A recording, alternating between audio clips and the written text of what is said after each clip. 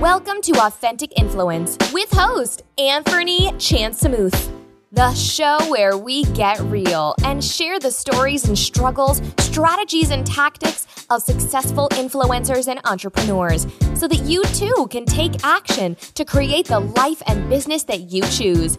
And now over to Anthony.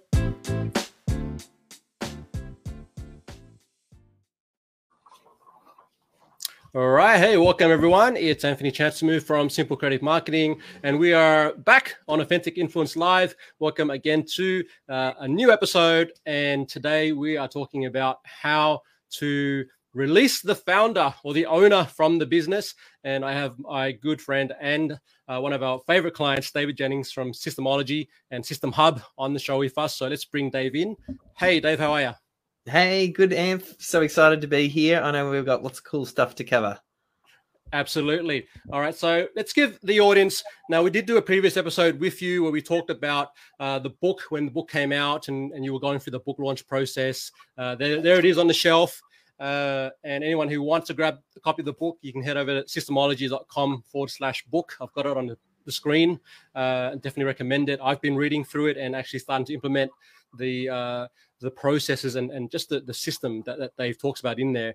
And it's been fantastic for us. And so I'm just waiting till we get it to a point where we can actually come back to you, Dave, and go, hey, look at what we've done, right? But so, yeah, just talk about just, your story. I mean, 2016, back when you were running one of the most trusted agencies, Melbourne SEO Services.com. All right. You were the founder, the director. You were kind of running the ship back then. Just take us back to that moment in time and some of the challenges you were feeling, I guess, whether you had a sense of being stuck in the business or what issues you saw come from being the person who kind of had all the knowledge around how things worked.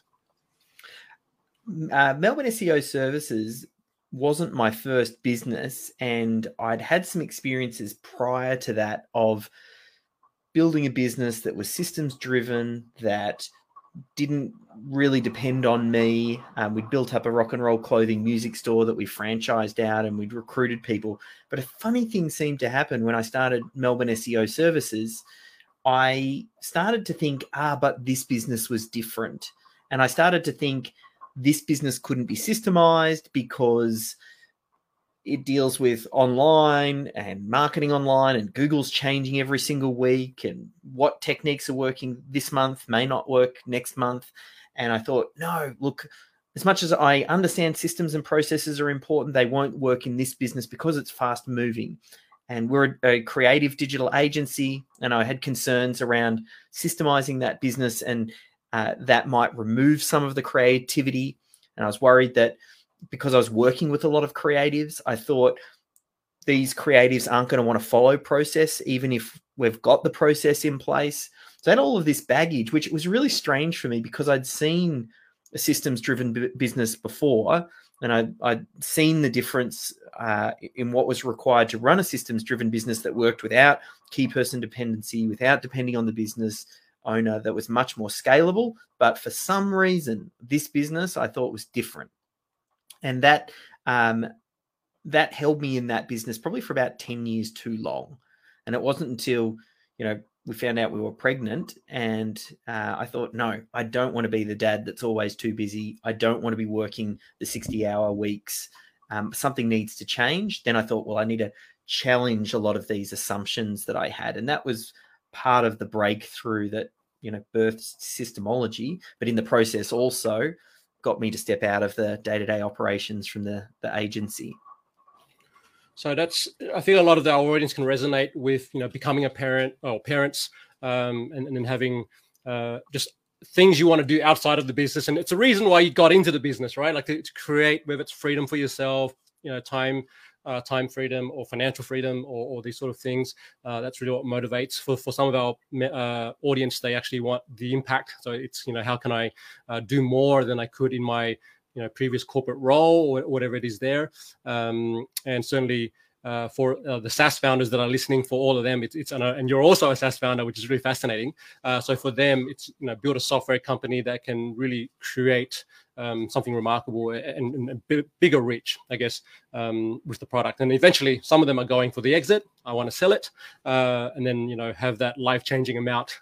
I think some people want that, but others are happy just to keep it going, but certainly have a lifestyle around it as well. So I love you sharing there. And how did you go from transitioning from running a service business into then a software company, because you then developed System Hub. I think that was the next thing that came for you, and then eventually we'll get to Systemology, which is now the training sort of end side of the business. Yeah, I found running the digital agency that I was able to get to know my target audience really well, so business owners, and understood some of the challenges and problems they were having. And I very much felt like I also was our target audience, a small business owner that was trying to systemize their operations. And we developed System Hub, which is a software solution to store systems, processes, and how-to documents in the cloud in a central location that's very specifically designed for systems and processes, rather than using like a Dropbox or Google Drive or something like that. And we built it first for ourselves because it was kind of to scratch our own itch, but I also saw it as a common problem with all of our clients. A lot of them were disorganized, key person dependent, didn't have a way of doing things. And that's when I kind of thought, I can go away to start solving this problem. And I thought SaaS. I thought if I started off with a software company, because I was well aware of what it takes to build an agency and service-based business. And there's a lot of challenges there. You're working really closely with clients and it's high touch. And I think then the appeal of building up a software platform that, more had customer support handling via emails and a much different interaction kind of had an appeal for me. And I was thinking about the scale and how software would really be able to kind of solve this problem at scale. And then that's what kind of started us on that journey. Definitely learned a lot. I think it's always a case of the grass looks greener on the other side. And SaaS in itself, while it's a fantastic business model, there's a lot of challenges and unique nuances, especially for someone who's not a coder. I'm not a software person. And you need to juggle how much you're investing into the platform, making sure that you're getting enough user growth, keeping an eye on retention. They're just different problems to solve. I started working in that space, and that was kind of like the stepping stone between us moving from agency to software and then into Systemology, which now is maybe almost like a little bit of a hybrid, I feel. There's some service in there, there's training in there, and there's software. So it's kind of like a bit of a hybrid model now. Yeah, it's really fascinating to see that trajectory, because I remember the first, interaction I had with you maybe over a decade ago now. And it's just to see, and I'm seeing this as a common, transition point. Like a common friend of ours, Mel at Ninjas is going from, service or consulting to services now into SaaS as a product. And so it's really fascinating just to see that trajectory. Now, coming back to the key topic here around freeing the owner, what steps were, critical to actually for you to be able to do that as in any of those businesses or in that pathway, and what can our audience here really pay attention to if that's where they are? They're feeling stuck in the business. Maybe they're doing 40 hours or 60 hours in some cases, and it's like, I'm delegating. I've got people in the team. The team's growing. Customer base is growing. Marketing is kind of working, but I'm still stuck, Dave. Yeah. What do I do? So in the book, I talk about this idea of these 4 stages of business systemization. And no matter which business you're in, you have to go through each one of these stages. And you can't actually skip a stage either. You can't be in stage number 1 and jump to stage number 4, because part of going through each of the different stages, you're preparing yourself for that next stage. So when I think of the digital agency, I took it from stage 1 through to 4, which is, the final stage is having a saleable asset. But when I think about where I am at Systemology at the moment, I'm still moving through the stages. So the stage number 1 is this idea of survival mode, where the team kind of makes things up as they go. You don't really have a process. And oftentimes the business owner is the bottleneck for everything because they are that center cog that holds everything through together. Now, that's stage number one. Stage number two, I call it stationary. That's where you start to get, you've got real key person dependency. You have a way of doing things, but it's more trapped in certain team members' heads. They've got their way of doing things. Some people might like the idea of systems and processes. Some people might not. The performance of the business usually is pretty much like a flat line. It's almost like you've hit this glass ceiling, like you're having a level of success, but you just can't grow beyond that. The next stage after that is scalable. And that's where you start to get parts of your business documented and get it out of the heads of those team members, which means you're less key person dependent, but the solution's still quite clunky. Like some parts of your business are more well systemized than other parts, and you're on the path, but you have to constantly remind the team to follow process. And then the final stage is this idea of having a saleable business, getting to that saleable stage, which is whether you sell it or not is not the point here, but rather having a business that is saleable, which means it's all systemized, it's not key person dependent. And the dead giveaway when you hit stage number 4 is the team says, this is how we do things here. And you have a way of doing things and you don't have to constantly remind the team to do it. So as a business moves through each of these stages, and I think of Melbourne SEO, I got it to that final stage where we ended up selling it. My plan wasn't initially to sell it, but we did sell it because there was a change in circumstance.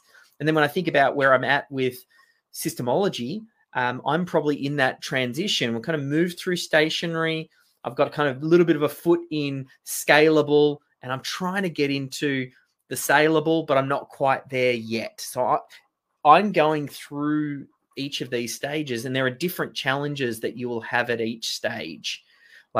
And a big part of what I'm going through right now, I literally had the meeting earlier today for our team meeting where I drew out the org map, like our organization talked about, great, this is our CEO. The visionary sits over here. We have department heads. Team members report to those department heads. And we go through that discussion because part of that big step when you want to remove particularly the visionary is you have to start to retrain the team to understand not to go directly to you, the visionary founder, whenever they've got a problem. They need to be going to department heads, and those department heads need to be going through to the CEO.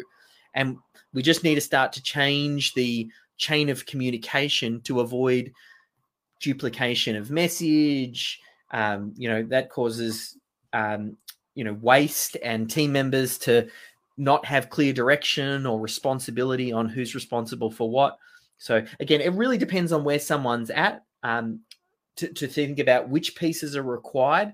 But at some point for the business owner to step out, you need someone who becomes the responsible person, who is the person who the team goes to, that is not you. And that those reins, passing of those reins is actually the most difficult part in all of this. It's finding the right person, getting them in the right place, and then having a process of handing those reins.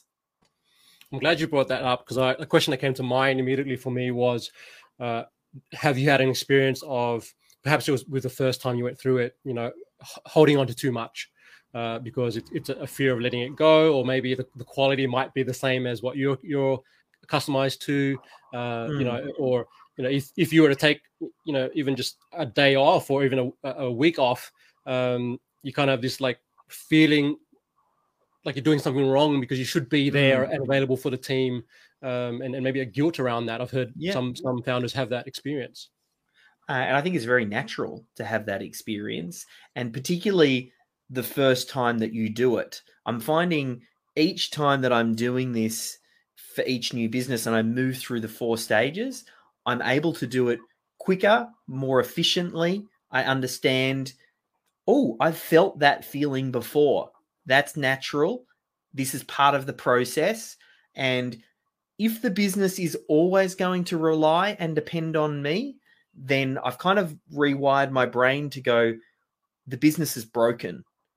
If the business has to depend on me and it only functions with me or certain key team members, then we have a problem, because then we have that key person dependency. And what happens if something happens to that person? We're going to have to plug someone in at some point in time. So I kind of really start to apply this pressure where I think forward, like rather than thinking in the moment, and I sit there and I'll think, there's that level of stress or that guilt or something like that. I'm actually doing the business a disservice, because if I go 5 years down the track and it's still got that key person dependency, then there's a real risk in the business, and the business won't be able to grow to its full potential, and you won't be able to spread the message or do the work that you're here to do to the level that you want to do it. Very, very good points. And I like the power of the reframe of the mind, where it's like, if I'm the reason why it's getting stuck, it's also the reason why it can't become scalable or saleable. Can you talk us through, okay, let's say someone's in that, in the saleable or the scalable, obviously it's going to be dependent on where they are. You mentioned having a systems champion, so making sure you have someone who's really in charge of driving the systemization of the business, documenting all the processes, getting the team on board, developing the culture around that, and then you've got a framework. You developed a framework that is at the heart of systemology. It's in the book. It's also the program that you've rolled out. Can you take us through that framework and the stages, I guess, of the framework?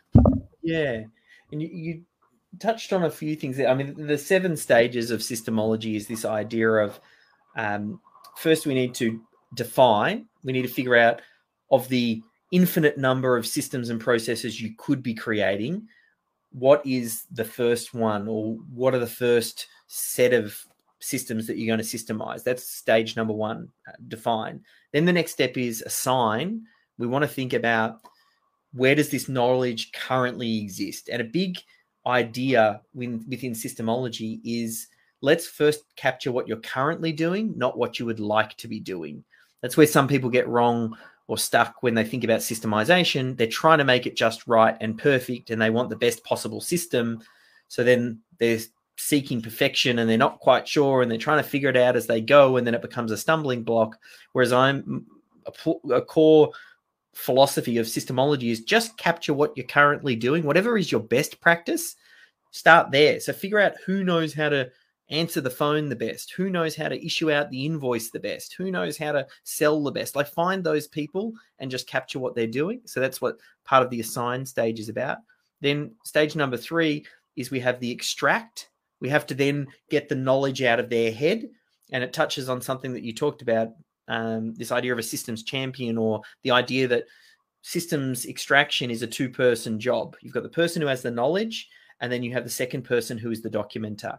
And that makes it infinitely easier, because not everybody likes to write systems and processes. And some of your best team members are busy. So if you're going to then lump on their plate this idea that they also need to be documenting the way that they're doing things, they just might not find time, or they might resist. So one way to kind of make that easier for them is to go, no, just rock up, do your thing, we'll record it, and we'll get someone else to do the documentation. So that's a big part of that stage number 3, which is extract. Then the next stage after that is we need to organize, and that has a lot to do with, where is that knowledge stored and how does it link in with your project management platform. Then stage number 5 we call integrate. That's all about getting staff buy-in, and how do we make sure that what do we do when we come against resistant team members? Or, hey, the team member that says, we've always done it this way, why do I need to change the way that I'm doing things? So we talk about how to address that and how to get the maximum number of team involved. Then we move into stage number 6, which is scalable, or scale rather. And it's all about identifying the systems that are required to grow your business. So if in stage 1, define is all about what are the first systems you work on, stage number 6 is all about, well, what are the other systems required to make the business work and grow? Things like hiring staff, onboarding staff, managing staff, some of the finance systems. So that's what that stage is about. And then the final stage is actually the optimization stage.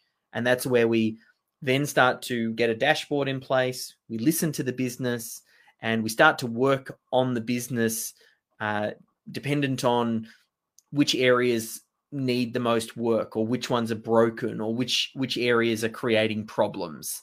Then we try and go to work on it at the system level. So those 7 stages: define, assign, extract, organize, integrate, scale, and optimize. If you're watching the video, that's just from the book, it's probably a little bit hard to see, but we represent it as a like a little cog, and each one of those is just a stage you move through. Yeah, I'm just gonna do a share screen, and let's do this. Okay, so here we are. I think we're seeing this.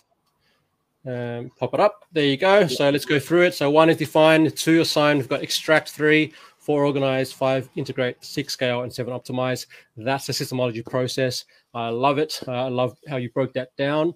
Now tell us about the program, because you went from here's this methodology. Here's a way that business owners and their systems champions can really go about the how, right? Because a lot of people get the concept and then it becomes, well, how do I actually do that, Dave? What happens if I get stuck or have questions, or I do meet that resistance from the team members with trying to roll this out?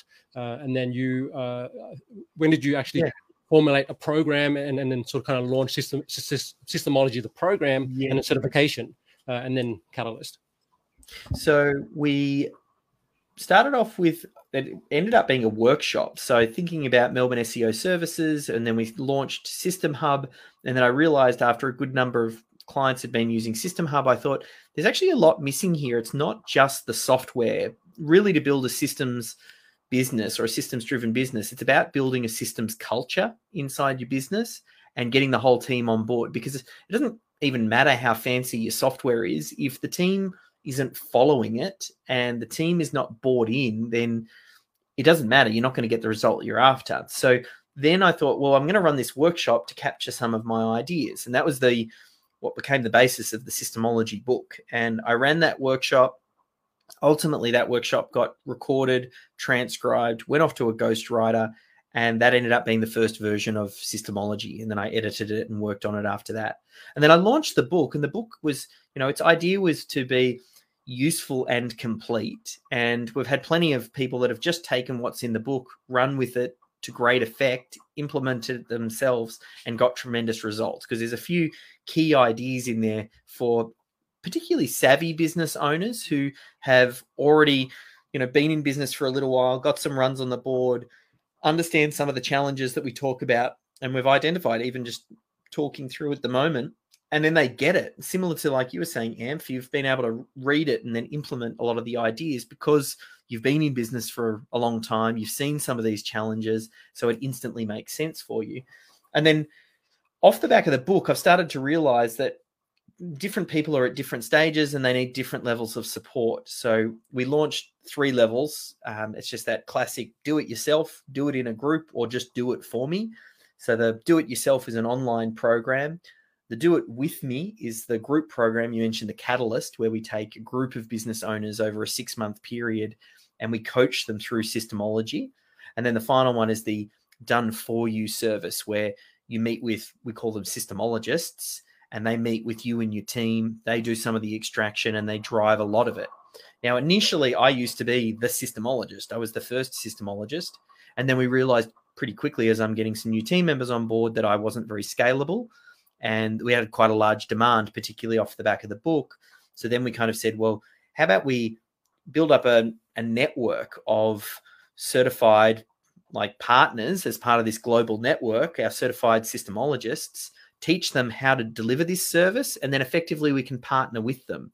So that way, we're getting leads and inquiries and things like that. And we can be, pair the two up to go, if you need a hand, then you can work with this partner to implement. So they're kind of like the pieces in our business, the do it yourself, do it with me, done for you. Or if you're an expert, a coach, a consultant, advisor, then certification sometimes makes sense as well.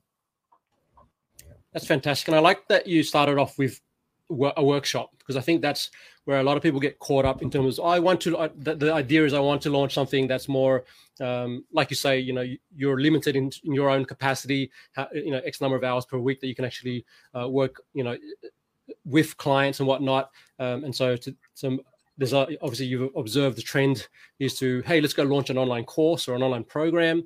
And then sometimes what we see is people launching to crickets. So yeah, what's your experience with that, and how did you sort of attack that when you first had the idea that's where you wanted to go? It's kind of almost like the same with when I wrote my first book, Authority Content, and it was the same with Systemology.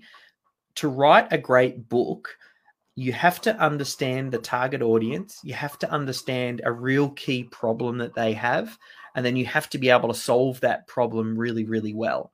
That doesn't happen by accident. It doesn't happen by chance. You need to test it. You need to, for me, I'll run little webinars with different parts of these ideas to see how they connect. I'll run a little workshop and then figure out which parts resonate. Like, for example, the Systemology, the very first version of Systemology, the critical client flow, which is a key part of stage number 1 in Systemology, was actually as part of stage number 3. But I got so much feedback that it was one of the most valuable pieces of Systemology, and it was a great way to set the frame. I moved it to stage number 1. Now, would have Systemology been as successful as it has been if the critical client flow was in step number 3? I don't know. Maybe not. But part of what has made it what it is today is that the testing and then proving that the market is connecting with the message, and me choosing the right words and realizing, I'm speaking to the visionary business owner who might not see themselves as a systems person, but they want the results of a system-driven business. And they think, well, because I'm not a systems person, I can never have a systems-driven business. And I'm saying to them, hey, I'm like you. I'm a creative visionary. I don't even like writing systems and processes. That's just not my thing, but I recognize the value of what systems brings. So I have now found ways to build that culture, even though I'm not the one doing the documentation. So when I talk about, this message to business owners, I'm talking about creating time. I'm talking about reducing errors. I'm talking about scaling profits. All of that speaks to that visionary business owner and gets them sort of interested in the work.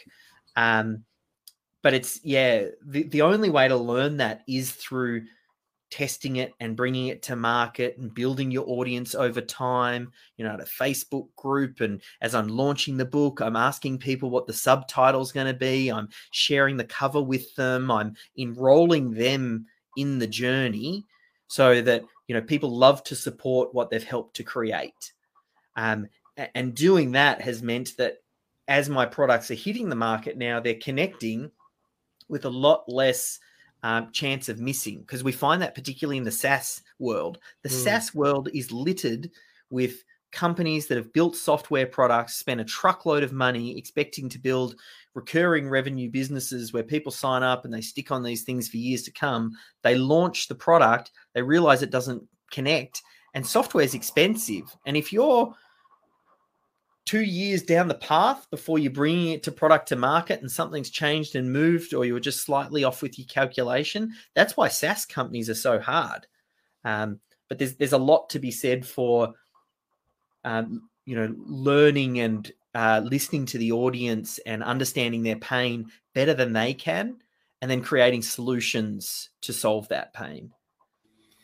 Absolutely, 100% agree with that. And I think there's a lot of experience, or there's a lot to be said with just your journey of building expertise and working closely with clients through a service business first, to really understand those pain points, understand the nuances of what they're going through. Certainly you're going through it yourself with the other businesses you had before that. But then to then go into SaaS, because I see, like you said, I've seen a lot of software founders where that's the first business they've ever done, and they go into it thinking, we're going to be the next Airbnb or whatever it may be, and never get there, right? They never get the traction, and they've paid 80 grand in development costs and go broke. Like that, we've seen that happen too. So, And I think, yeah. I think you're right. Like, that's one of the best things about service-based business. And if you have a service-based business, which oftentimes service-based business, there are challenges to scale those businesses. But what you should be doing is looking and listening to the clients that you're working with, because service-based business allows you to work so closely with your target audience, and you'll spot recurring problems and challenges that they're having. And then in your head, think about, how can I solve this problem at scale? And that's why I find the best SaaS companies are birthed off the back of a service-based company. That is really fascinating.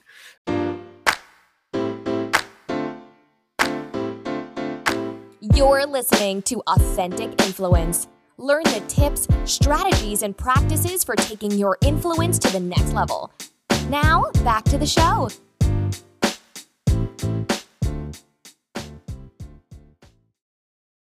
Let's pivot a little bit into the realm of marketing, because that's obviously the space where I live.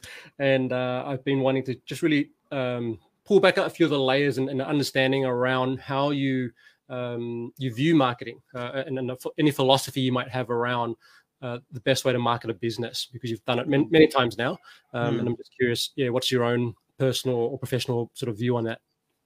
There's a few things. One, particularly as you're smaller and you're starting to grow, a real key thing to learn is that marketing needs to happen all the time, regardless of whether or not you need the clients or have capacity or whatever, because it takes time to grab someone's attention, to build up the trust, to get them to a point at which they're ready to do business with you.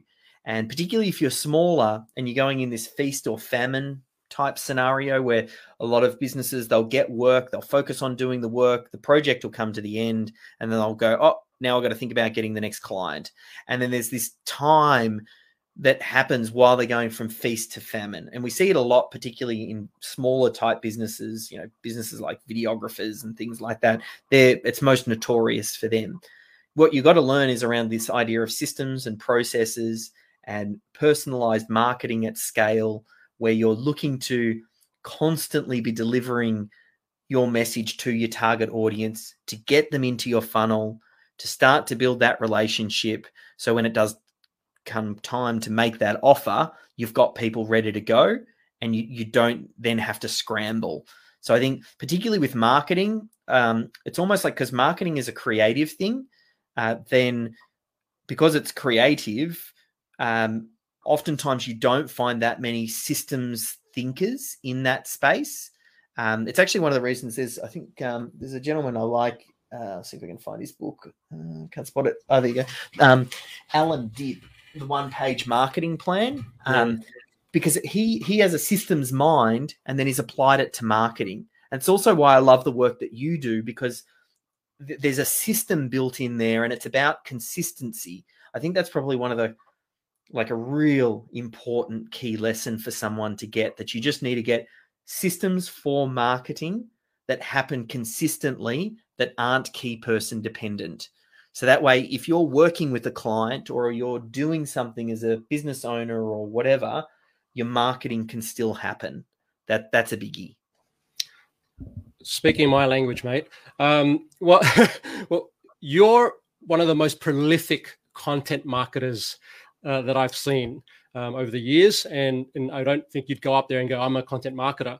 But just looking at what you do on LinkedIn, Twitter, you're on all the platforms. Probably, I don't know if you're on TikTok yet, but certainly you and the effort you put, your team put into delivering content, and it's valuable content. So every time I'm reading something from your feeds, whether it's or I'm watching a video or a snippet that you put out there, or even listening to the podcast, it's always value driven. Like, there's never just a rant. Like, it's usually something, So can you talk a bit about just content strategy and your approach to really spreading the word about systemology, about what you're doing, and enrolling people in the vision and a mission of what that's all about? I'm a big believer of I want to lead by example.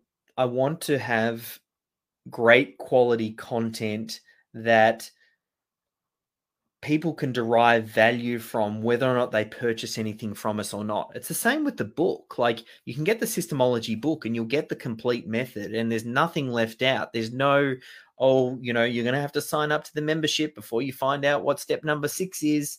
And I think that's what actually makes it quite spreadable and shareable. Like, we get coaches and consultants who gift people Systemology, and we're coming up into Christmas and we've already had a few people ordering cases of books to gift as presents, because the content, like, there's high value there. And I think about that with everything that we do, and I think someone's time is valuable, and I want to train them to listen to what I say when I'm speaking. So if they're going to see something pop up, let's say in their LinkedIn feed, and then they read it, once, and they'll go, oh, that was interesting. Then they might read something that I pop up next time. But if you miss the mark, sometimes for some people, you have to miss the mark once and then you don't get their attention again. Sometimes, you might have a few shots at it, but you've got to make sure that you're respecting of someone's time. And the basic rule is, I want to make someone, after they've read one of our posts, say, oh, well, that was useful. That was a good use of my time. Not, oh, wow, I'm never going to get that time back again. And then I don't listen. Like, it's the same with even the way that I email my database. And we've got a new marketing manager who's come on board. And we talk about some different philosophies in the way that I approach things. And, it's not uncommon in the internet marketing space for someone, they've got an offer and they're opening up a program, and they'll hit you with, one email every single day for that week. And then they'll hit you with a 24-hour notice, a 12-hour notice, a 1-hour notice.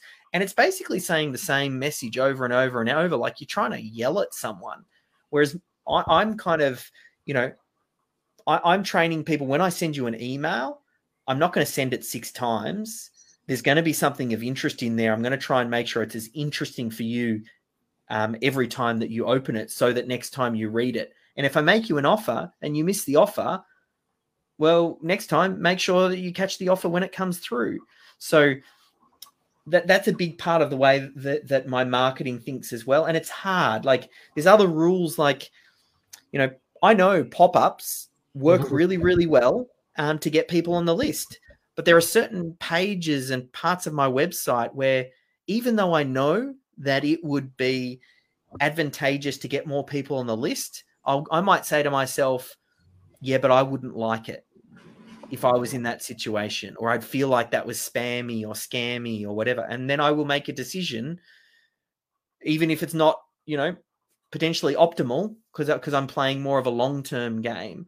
And I think that is also what sort of shines through. So I suppose the short answer to your question is really treating people the way that you would want to be treated, with regards to what you're consuming and what's valuable and that sort of thing. Yeah, and I know that's been a tough one, because obviously we live in the internet marketing space and we've been here for a while. And there are reports and research and surveys and whatnot that point to, yes, pop-ups work, like you alluded to there. At the same time, we've had that experience where we get these pop-ups, when we visit a site, or we're getting these drip sequences in emails where it's during a launch phase.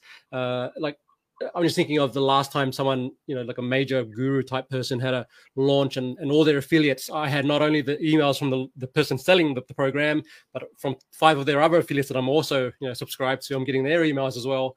And it just becomes bombardment. And I think that's something we're kind of turning away from, even with Black Friday, right? That's become a thing, and it's coming up soon. So I'm just wary of it. And I don't want to give that similar experience to people who are on my list. And so it does work, but you got to pay attention to, again, the long game. Yeah. And a big part is learning to zig when others are zagging. So you just got to think of, if everybody's doing something, particularly in marketing is about getting people's attention. So if you're doing the same thing that everybody else is doing, then you're all competing the same way for the same attention. So anything that you can do to find that might be a pattern interrupt, whether it's offline communication, whether it's the way that you email or the way that you don't do something, or that's part of it. Understanding how to separate yourself from the crowd and that's one thing I love about marketing. That's the creative bit. I'm glad you, we're definitely on the same page. Birds of a feather. So I'm going to pull up your sales page or your information page for your current Catalyst program. And I just wanted to we're going to wrap up the interview in a moment, but I wanted to have a quick conversation with you around just your use of customer stories, because something that's been really obvious in the way you communicate and the way your brand communicates is sharing success stories. Like that's been integral, whether it's your software company or it's your coaching programs or events that you're hosting. Your emails, I love your emails, because in there I'll get an email saying, hey, this is how let's say Jason, right? Jason went through our program and this is what happened after he and his champion implemented the some of our concepts. So can you talk about why you've really invested or chosen to invest in case studies and sort of incorporating that in your marketing and your communication? Something that might happen on this page, because when I was talking about the pop-ups, I'm particularly thinking about the main landing page. So it is possible on these deep pages that a pop-up does happen, and it'll get someone into the funnel of this particular program. But a big part of what you're talking about, when I think about marketing and trying to sell a prospect to get them to become a client, the client the prospect wants to make sure that you're going to deliver on the promises that you make. Because you, as a marketer and a business owner, you're making a promise to people that you're going to be able to do something, solve a particular problem. In their head, they're sitting there going, I don't want to pay this person and find that they don't do it and then I don't get the result.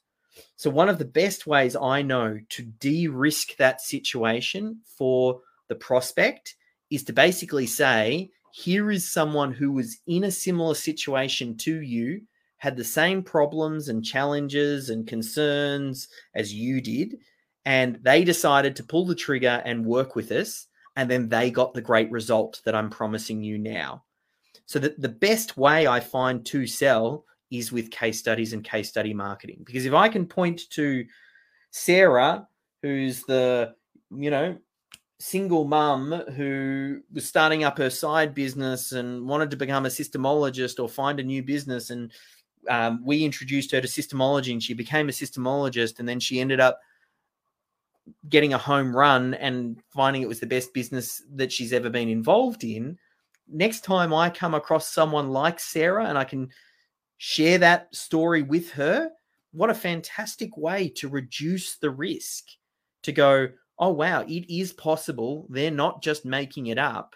They've got proven results. So I'm obsessed with collecting of proof, and something that I've done in the digital agency, something I'm doing in systemology, whether it's case studies for systemologists who go through our program and get great results, whether it's attendees of our Catalyst program, whether, we ran a program just recently, which is like a little webinar series, we outreach to them.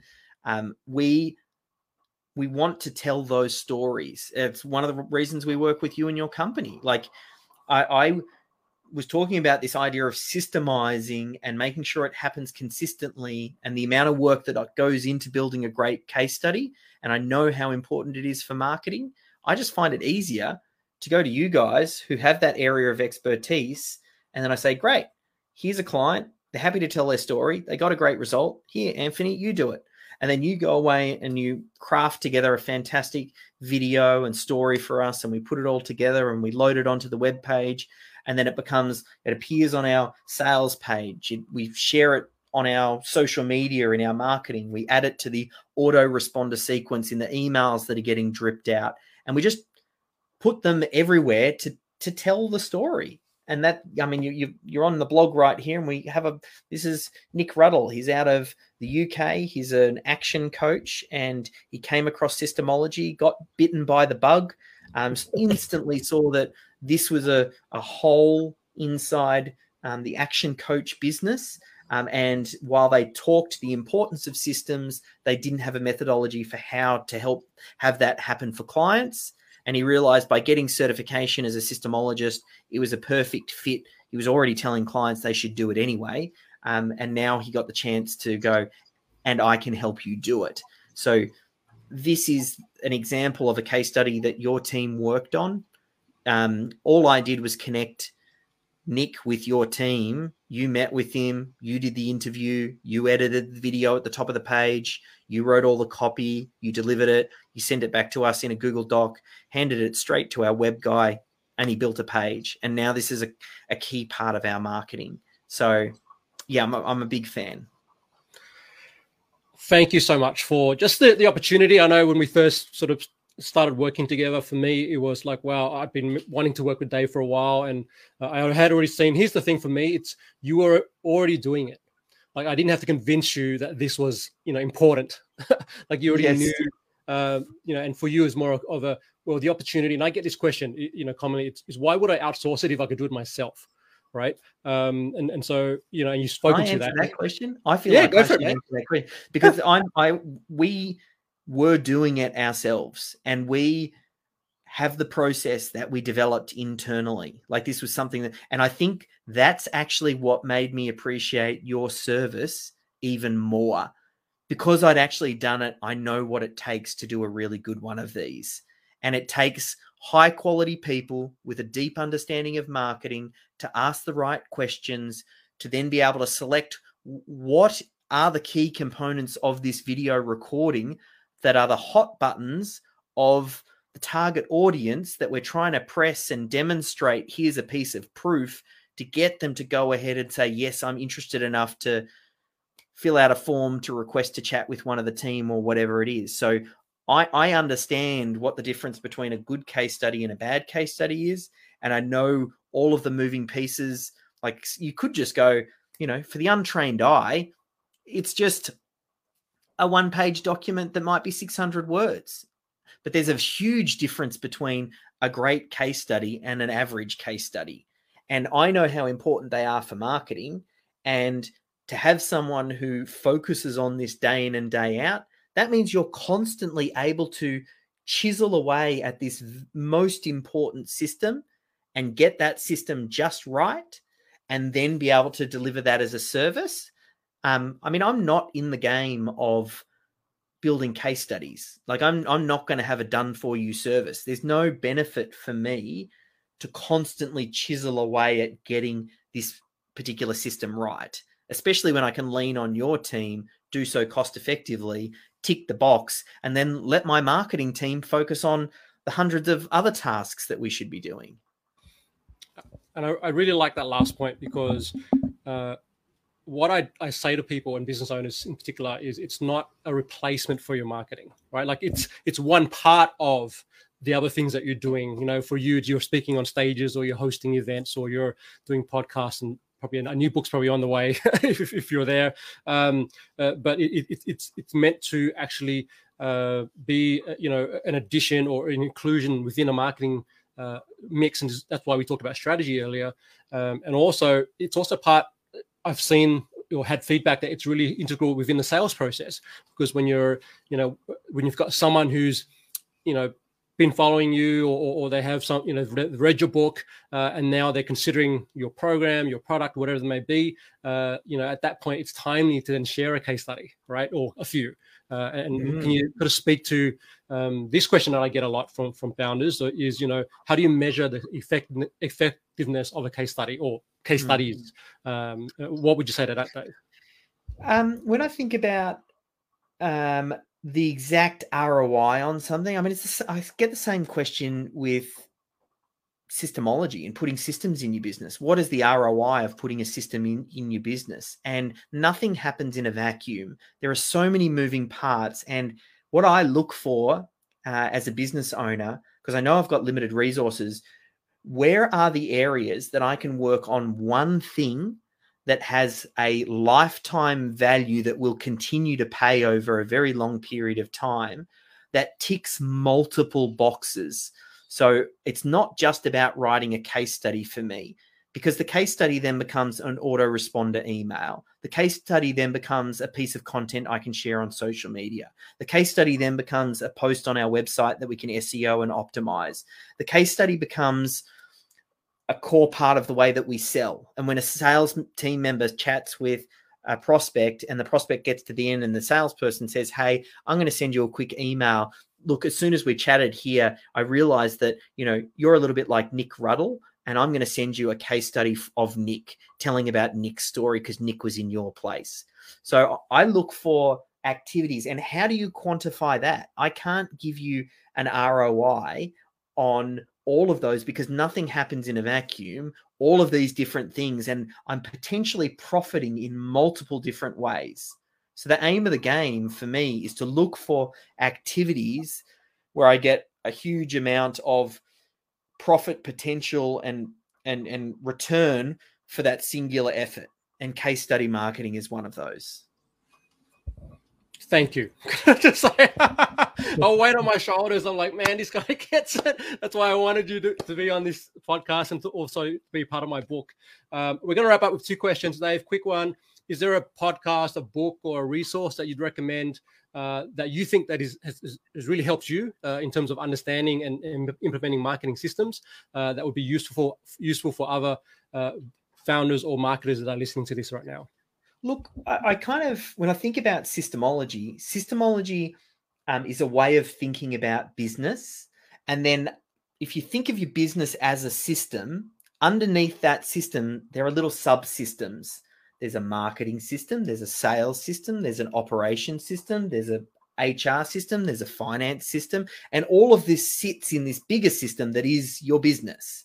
So when I drill into just the marketing piece and you want to understand the marketing system, one book that jumps out at me, and we talked about it earlier, I can't go past Alan Dibb's The One-Page Marketing Plan, because he talks about the marketing as a system that fits into effectively the bigger ecosystem that is systemology. Systemology is the foundation and the building blocks of business.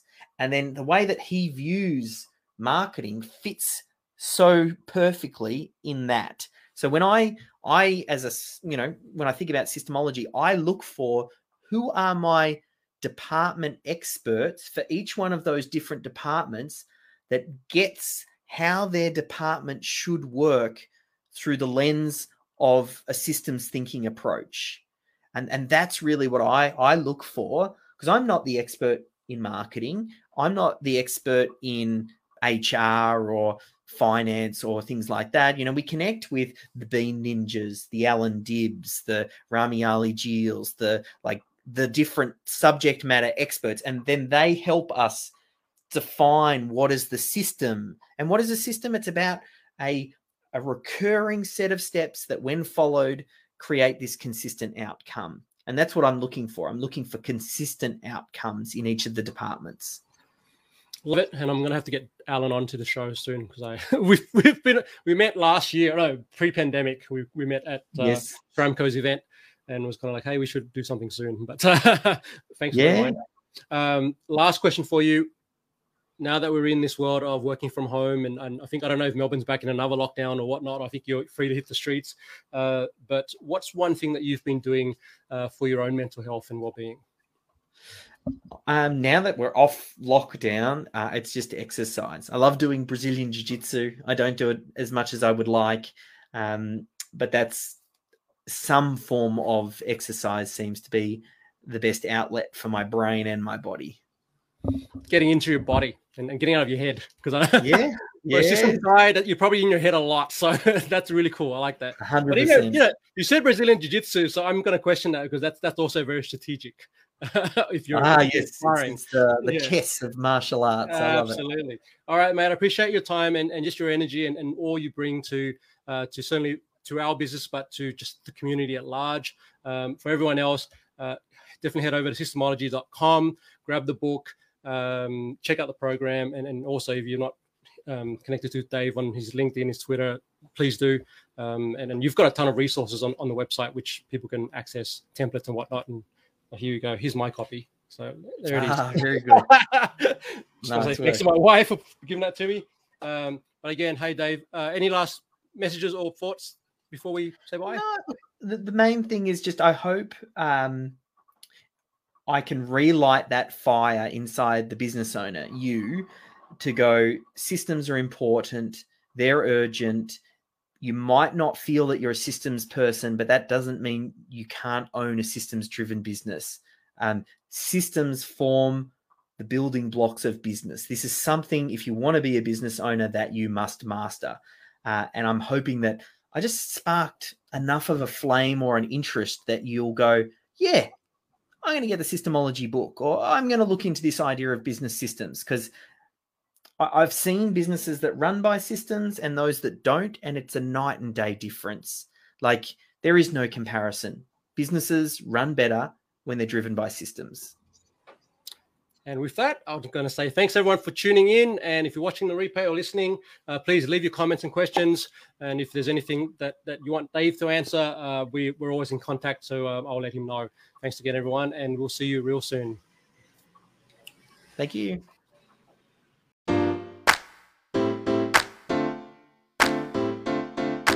Thanks for listening to the Authentic Influence podcast at AuthenticInfluence.co.